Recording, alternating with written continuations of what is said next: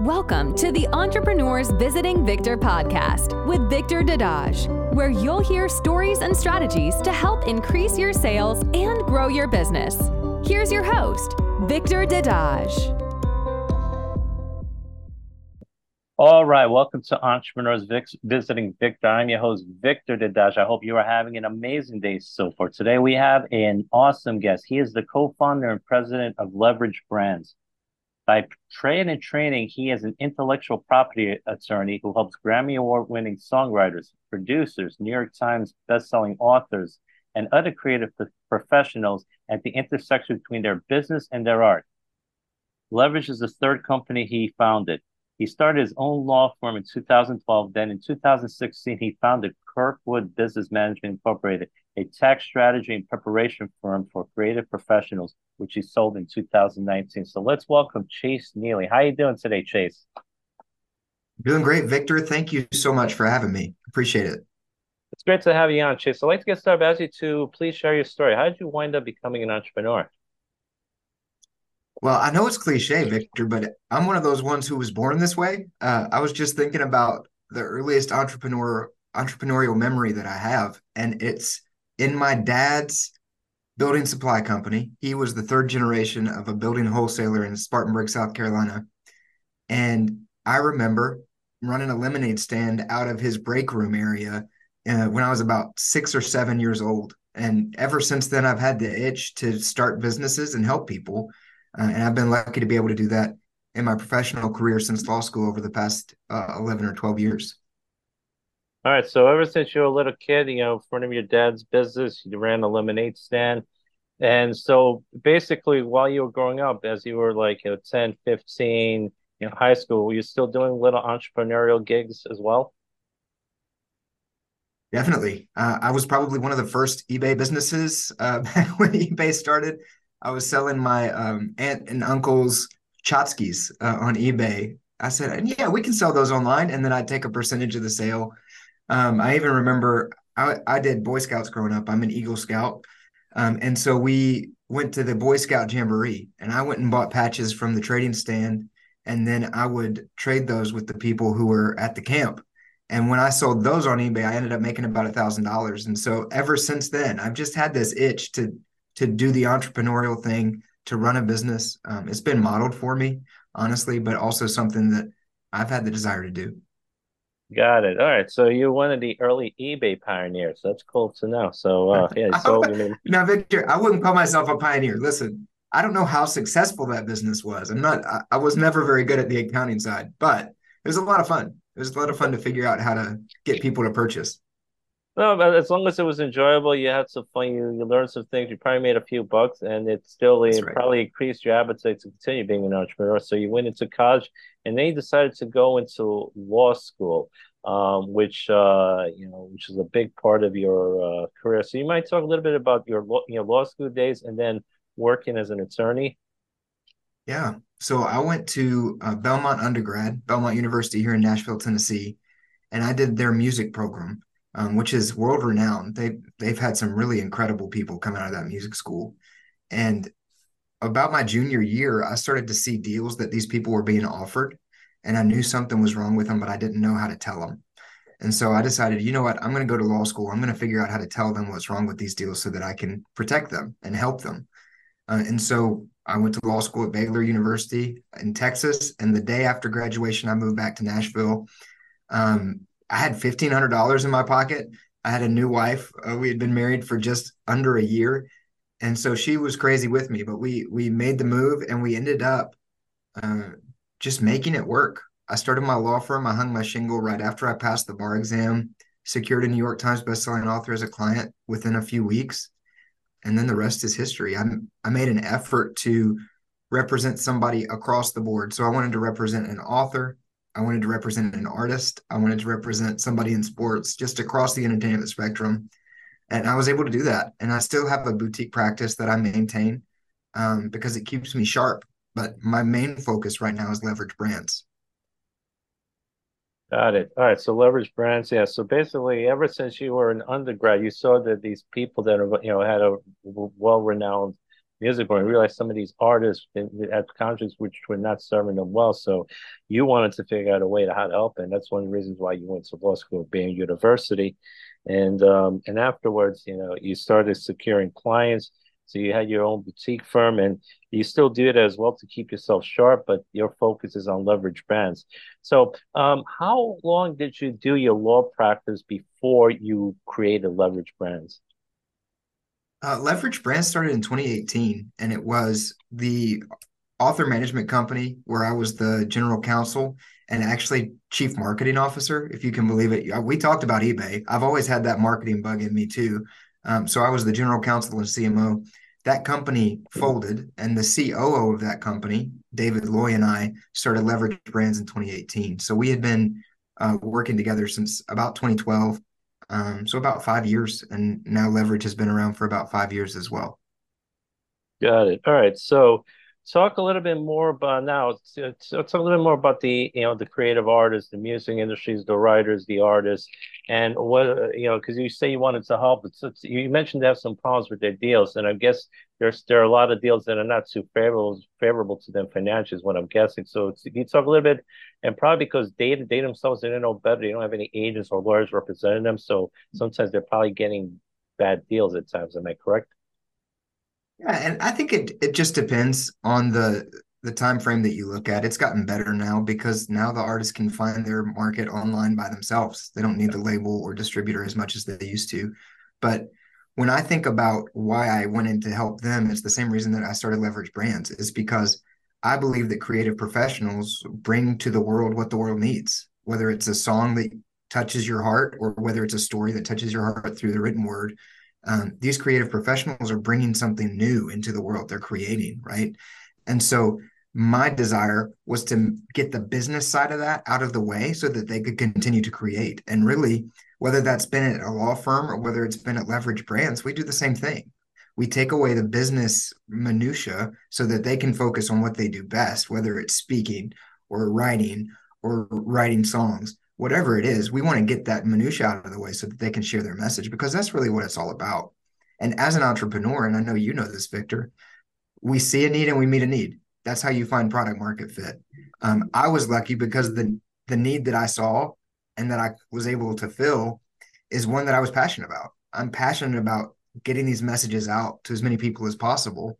And I love doing that on the law side. I love doing that on the leverage brand side so that these creators can create and not have to worry about, well, how's it going to get to a million people online, or how's it going to get to a million people on Spotify?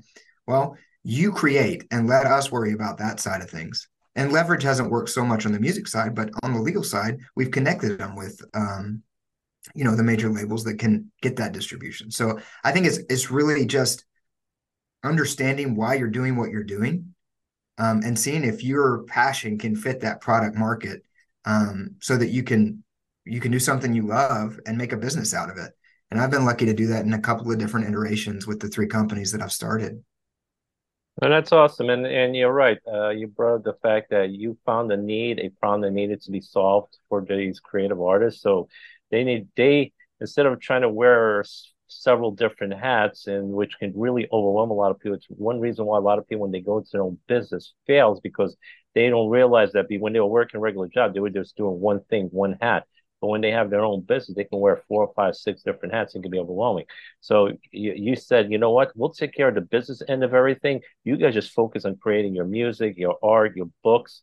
And that's what the smart people do. They just focus on what they're good at. They take care of it, and they outsource everything. They hire professionals to take care of the other aspects, which they don't know that well. And it's much more. That's not just saving you time, but if you're not good at the business side, why would you want to do it and possibly mess things up when you can hire a professional like yourself who can take care of things, make sure everything's taken care of. You have no worries about it. You can just focus on your books, your art, or your music. So definitely a great point.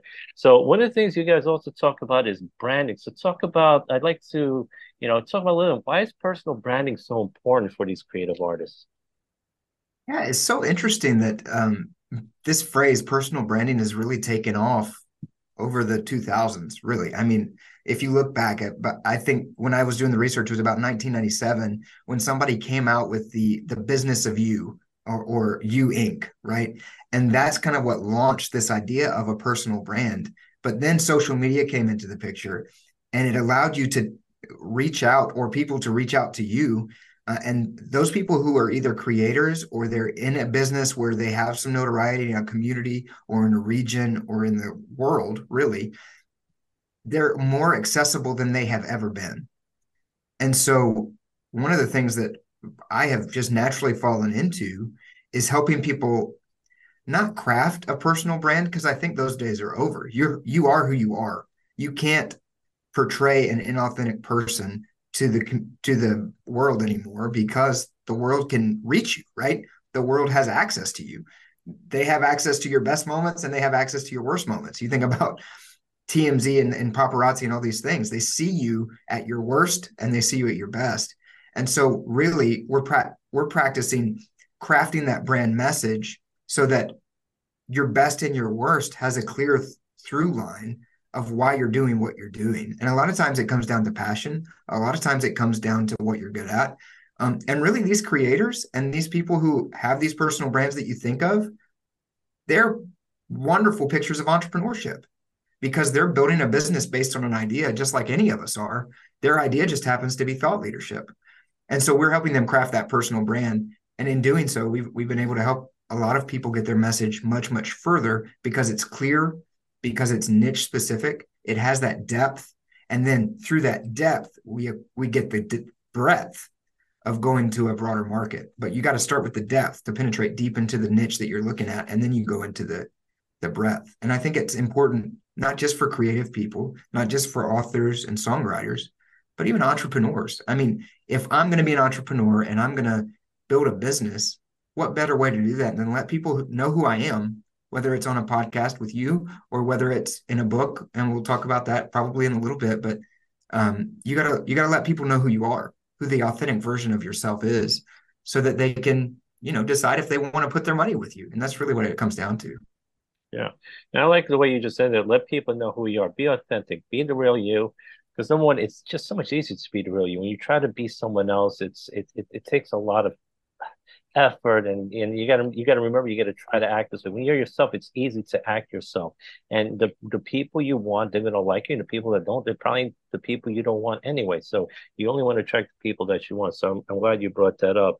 And I guess nowadays social media is good and bad. With social media, I guess you can get known so much more easy, but as you mentioned, they could also see the worst of you. You're like 30, 40 years ago, you were able to hide certain things from your life, which you can't anymore. So people see the best of you and the worst of you, which is what you talked about. And you talked about also going into depth and being niche specific, which I think is a very important point. Too often, I think people try to market to the entire world, which is a big mistake. And there's a saying, when you market to everyone, you wind up marketing to no one. You want to find those hungry buyers who want what you sell. So, if I have a steakhouse, I should not be marketing to vegetarians. They're not going to come. I got to find the people who love eating steak. So that's exactly what your point is. So, you got to be very niche specific. Who is it that wants it? And when you do that, you're going to get a lot more business. So, I guess social media is one way to, probably quickly build up your brand. Are there any other ways, a person can quickly build up their brand as well? Oh, there's 1,000 ways you can do it. I think one of the key memories that I have as the CMO of that previous company, we went on a retreat and we were sitting around a whiteboard, and the thought exercise was, think of every way that you can to make this brand better known. Think of every way that you can. And I think we knew we were done when we had already gone through all the things you'd expect: Facebook, Instagram, TikTok, YouTube, X, or Twitter, whatever we're calling that these days. And you just keep going down the list. And then you end up on skywriting. You're like, okay, we've exhausted the list. Skywriting is probably the last thing that we want to talk about. And it's probably not something that we're going to do. But you're limited only by your creativity, right? So you're in New York, Victor. You can think of 1,000 ways in New York even to get your name out there. If you want to do Entrepreneurs Visiting Victor and you want to put it on a bus sign in New York, you can. If you want to put it on a bus, you can. If you want to put it on a subway sign, you can. There's 1,000 ways to get your name out there. The question then becomes, what's the best way to get your name out there? I've been doing a deep dive on Warren Buffett here lately. And one of the things that he talks about, he says, Why would I invest in 100 things when I have 10 great ideas? I would rather invest the most in those 10 great ideas. And I think he's getting to the Pareto principle, right? We all know it, the 80-20 rule. And what he's saying is, if I can identify what the 20 are, why would I even spend my time on the 80? You invest in the 20 and you continue to invest in the 20, and it's even fractional. You go from 20 down to 4, right? You just keep going down until you find the things that are going to work best. And that's what we've been able to do with the brands we work with. So, a great example, we work with Jerry Jenkins. He teaches writers how to write online. And so, for a very long time, if you searched how to write a book, Jerry Jenkins was the top result on Google. And now some other folks have come in there. We got some corporate people kind of jockeying for position with us, but he's still near the top. But for a long time, our best idea was SEO, search engine optimization, right? And so we said, we're going to pour all that we have into SEO. And now we're looking for that next best idea. What is the next thing to get Jerry in front of as many people as possible? But you build a base that way, and then you leverage that base and you leverage that base. And that's, I guess, why we chose Leverage Brands as our name. We're going to keep testing and iterating until we find the best way to get you in front of as many people as possible. Yeah, leveraging is very important. I'm glad you brought up the 80-20 rule because it tells you just focus on the things, the 20% that gets you the most results. Too often people try to do everything, but it applies to everything. 80% of your business is probably going to come from 20% of your customers. 80% of your best productivity is probably going to come from the top 20% of your employees. So it applies so much. And if people say, take account of it, then you got to focus on that 20% is going to get you the most out of everything. And so, yeah, and with Warren Buffett, of course, we know how much he, 90, $100 billion. Yeah, focus on the 10 great ideas instead of 100 different ideas. So focus on that small percentage and, dig down, dig deeper. I definitely agree with you on that. Now, what are some mistakes people make when they're trying to brand? Like you mentioned before, some of them don't get niche specific. Are there other mistakes they make as well when they're trying to build their brand and that people that are listening to this podcast should avoid doing or interested in branding themselves? Yeah, 100%. And I would say this goes not just for your personal brand, this goes for your business. And so I will tell you mistakes I make, and then I'll tell you mistakes I've seen.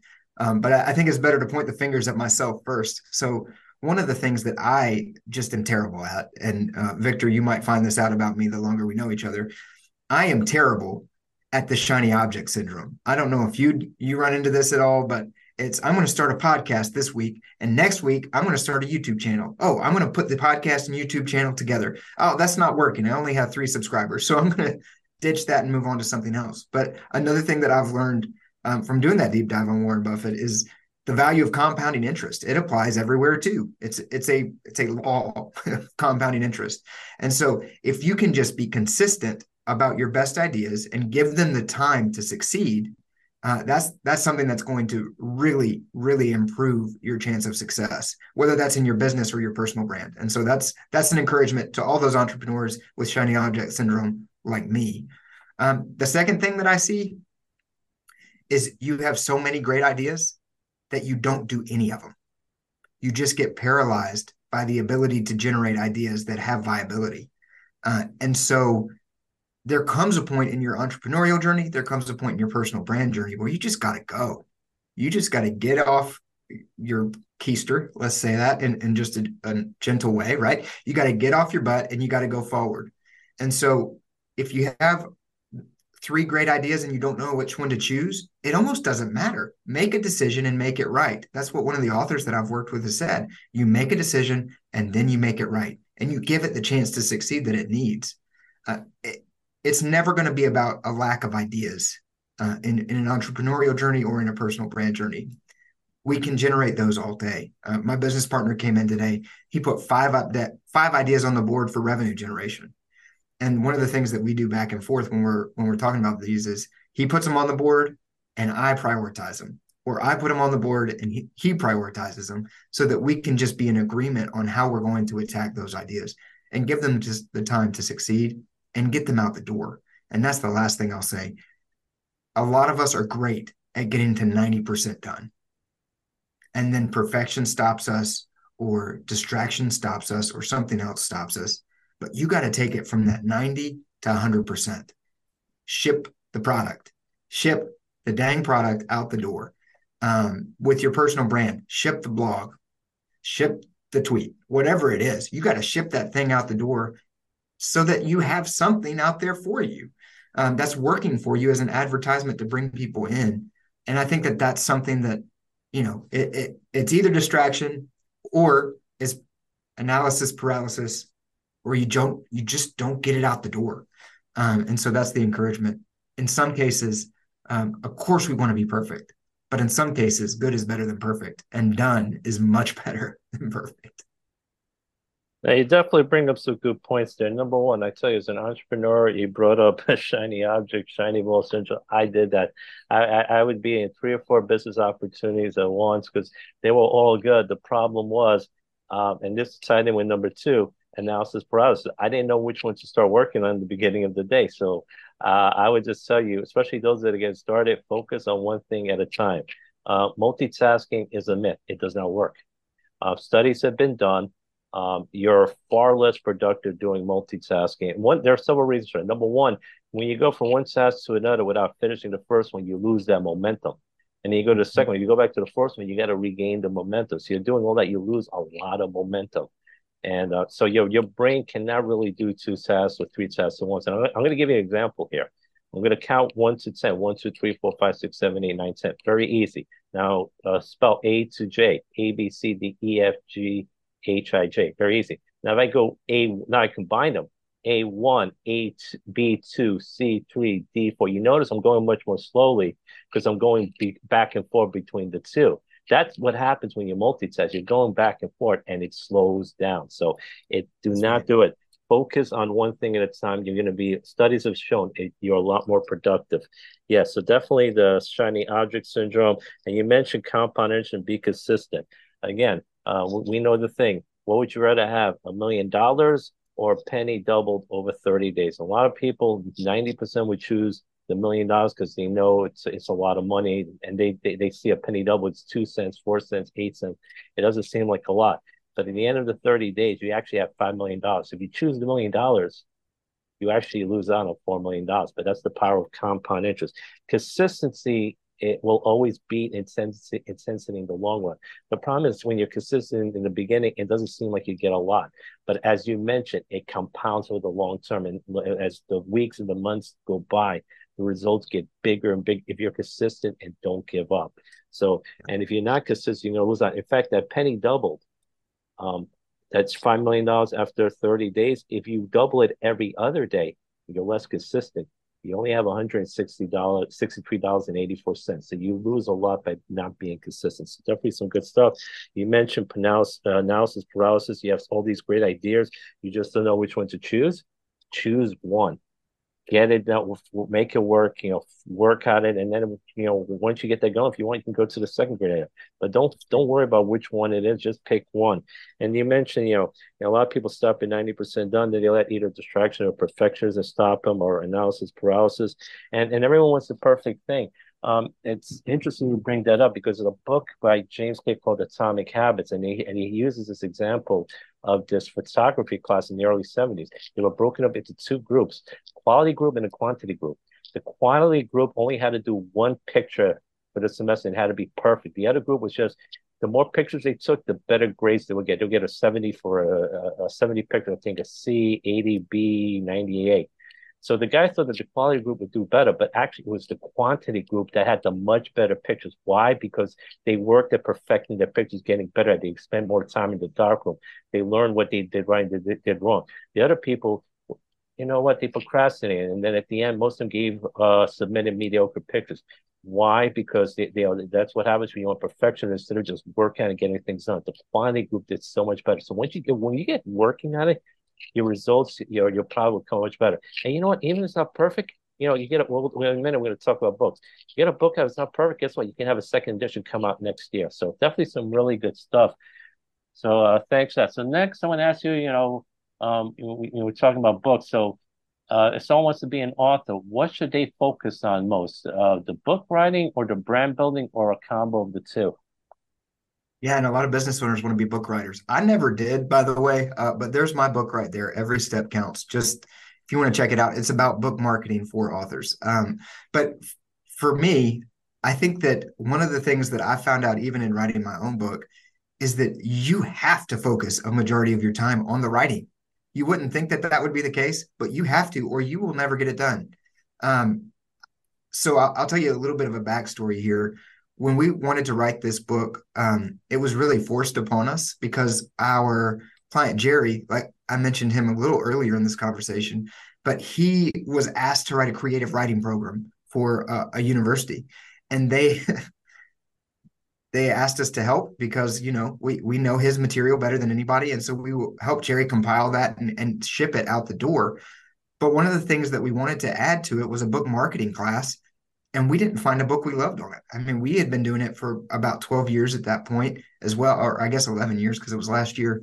But I went to my business partner. I said, listen, we have to write a 40,000 word book and we have to do it by September. I think I went to him in June.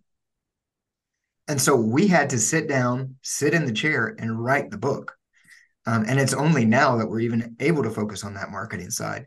But his advice and our advice too is, again, 80-20. 80% of this time is going to be spent for writing. 20% of that time is going to be spent in marketing the book and doing that activity.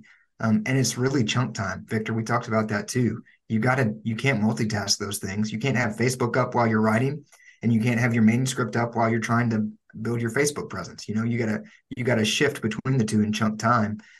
But you do have to spend a lot of time writing the book, and then you can spend the time marketing it. If you think about a typical 5-day work week, that would be 4 days writing and 1 day on the marketing if you're doing it, an 8-hour day. So that's the way that we like to think about it. And you can accomplish more than you think in that 8 hours. Yeah, it's really how you manage your time. And you mentioned the chunk time or the deep work, that focus time, whether it's 2 hours, 4 hours. I mean, if you really have that chunk time where you just focus on that one activity, you can get so much more done. It's amazing how much we waste time because we're distracted. Like you said, we're looking at Facebook or Twitter or Instagram, all that stuff, or YouTube or all these other things. They let distract us. Instead of, the most successful people, like executives, for example, they'll tell their assistants, I have this important meeting for the next 2 hours. Do not bother me. I'm going to be working on this report for 3 hours. I want no calls because they know they need those 3 hours to focus on those things. And that's what every successful person, every entrepreneur that's successful does. They get that chunk time. That's why you guys had this book you needed to get on in 3 months. You had that chunk time, you focus on it, and you got it out within 3 months. Most people say that's impossible. It seems like a lot, but if you manage your time better, you break it into the chunks, you can definitely get it done. So definitely, that was some really good stuff there. And so now, you mentioned like you act, for the artist, you're the business end of things. So, how does a person go about building their own team that could take care of those things for them so they can focus on the things that they're good at?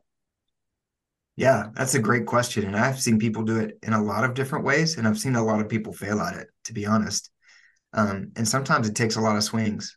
The advice that I heard early on in my career was hire slow and fire fast. I don't know if you've heard that advice too, Victor, but if you hire slowly so that you really know the person that you're bringing on, and then you fire quickly as soon as you know that something's a little bit off, you'll be able to move faster. And it sounds callous. The way that a business owner who I'm close with here in town, he always talks about promoting to the industry. You're not firing them, you're promoting them to the industry so that they can find the right fit for themselves. But you really do have to get to know the person. And it's not necessarily for their competency, it's for their passion for what you're doing, the passion for the message. And for us, that's always been a core of what we've done because we are passionate about helping brands. We want other people who are passionate about helping brands. And so when we bring somebody onto our team, we usually start with an internship that they can learn everything they need to learn on that internship from a job function standpoint. But what they can't learn is just having that innate desire to want these messages that are worthwhile to get out into the market. And we have to identify that quickly. And the way that we do that is through our internship program. So we bring on an intern, they work on the brand. And if we see that they're not adamant about helping these brands expand beyond where they're at, then we move on. If they don't have competency, we might still keep them on and train them as long as they have that other piece, because you can train for the competency. You can't train for the passion for what you're doing. And that's what you have to find, especially these smaller teams for artists. you're talking one or two people, right? You make one bad hire and you're hosed. And so they have to be intentional about somebody who's passionate, a champion of the brand. And then once they find that champion, the other team can fall into place because that person knows what to look for. But you gotta be so specific in what you're looking for in that personality even.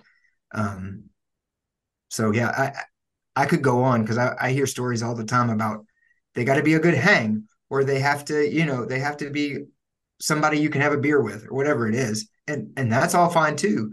But you got to have that cultural piece fit firmly in place before you, even more than the competency piece, especially on these smaller teams that these artists have. Definitely. I like the part about the cultural piece, and you can train them for the competency. They don't fully have it, but you can't train for the passion. So hire slow.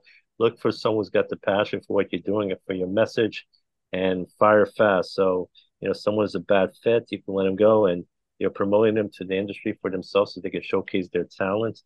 And you're right, a bad hire could definitely mess things up. Once the person who's, especially if the person's really negative and just brings people down, they could just definitely mess up with the team spirit. You see that in sports. Well, an athlete can be really talented, but he's a cancer on the team. And when they trade him, they may get less in value, but they play better because the people that are coming, they're team members, they're more positive. So yeah, a bad hire could definitely mess things up. Definitely some really good stuff here. Now, as we're coming toward the end of our interview, do you have any last minute pieces of advice for our listeners in the audience? Yeah. I just think the thing that I love to tell entrepreneurs is persist. Like, you got into this for a reason. You have a passion. You have something that the world needs. And so please, and this is how I end my book too, by the way, persist, because it's not going to look like progress initially, right? When I think of a growth curve, I think everybody wants to look at the hockey stick, but that's not what it looks like. It's peaks and valleys up. And you have to stick through the valley to get to the next peak. And that's what I would encourage you guys to do, is just persist, stay with it, persevere. And then if there's anything that I can do, I would love to talk to you guys. I told Victor, and I'd love to tell you guys too, I've opened my calendar to talk to people. I'm trying to just get to know people more, and I want to talk to you. So if there's something that you feel like from this interview you'd like to ask me about, feel free to reach out. And Victor, feel free to share my email in the show notes too. It's just chase@leveragebrands.co. I want to talk to you guys because I want to help. There are worthy messages. There are innovative companies that need to reach as many people as possible. And if there's a way that I can help you in that journey, I'd love to do it. Yeah, definitely. I love that. Persist, don't give up. It's not a straight line. You're going to have peaks and valleys, and you have sometimes to go through the valleys to get to the peaks. So anyway, Chase, I want to thank you so much for being on the show. It was a real pleasure. You shared a lot of great wisdom, a lot of great pieces of advice. So, definitely I learned a lot. I'm sure the people listening learned a lot.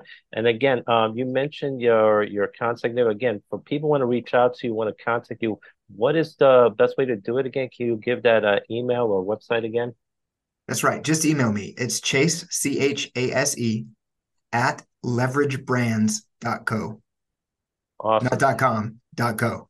.co. Awesome. Thanks again, Chase. I really appreciate it. Have yourself a great day. You too, Victor. Thank you. Thanks so much for listening to the podcast. If you've enjoyed listening, please smash that subscribe button so you don't miss any of our amazing episodes. Please also leave a 5-star rating review and have an awesome day.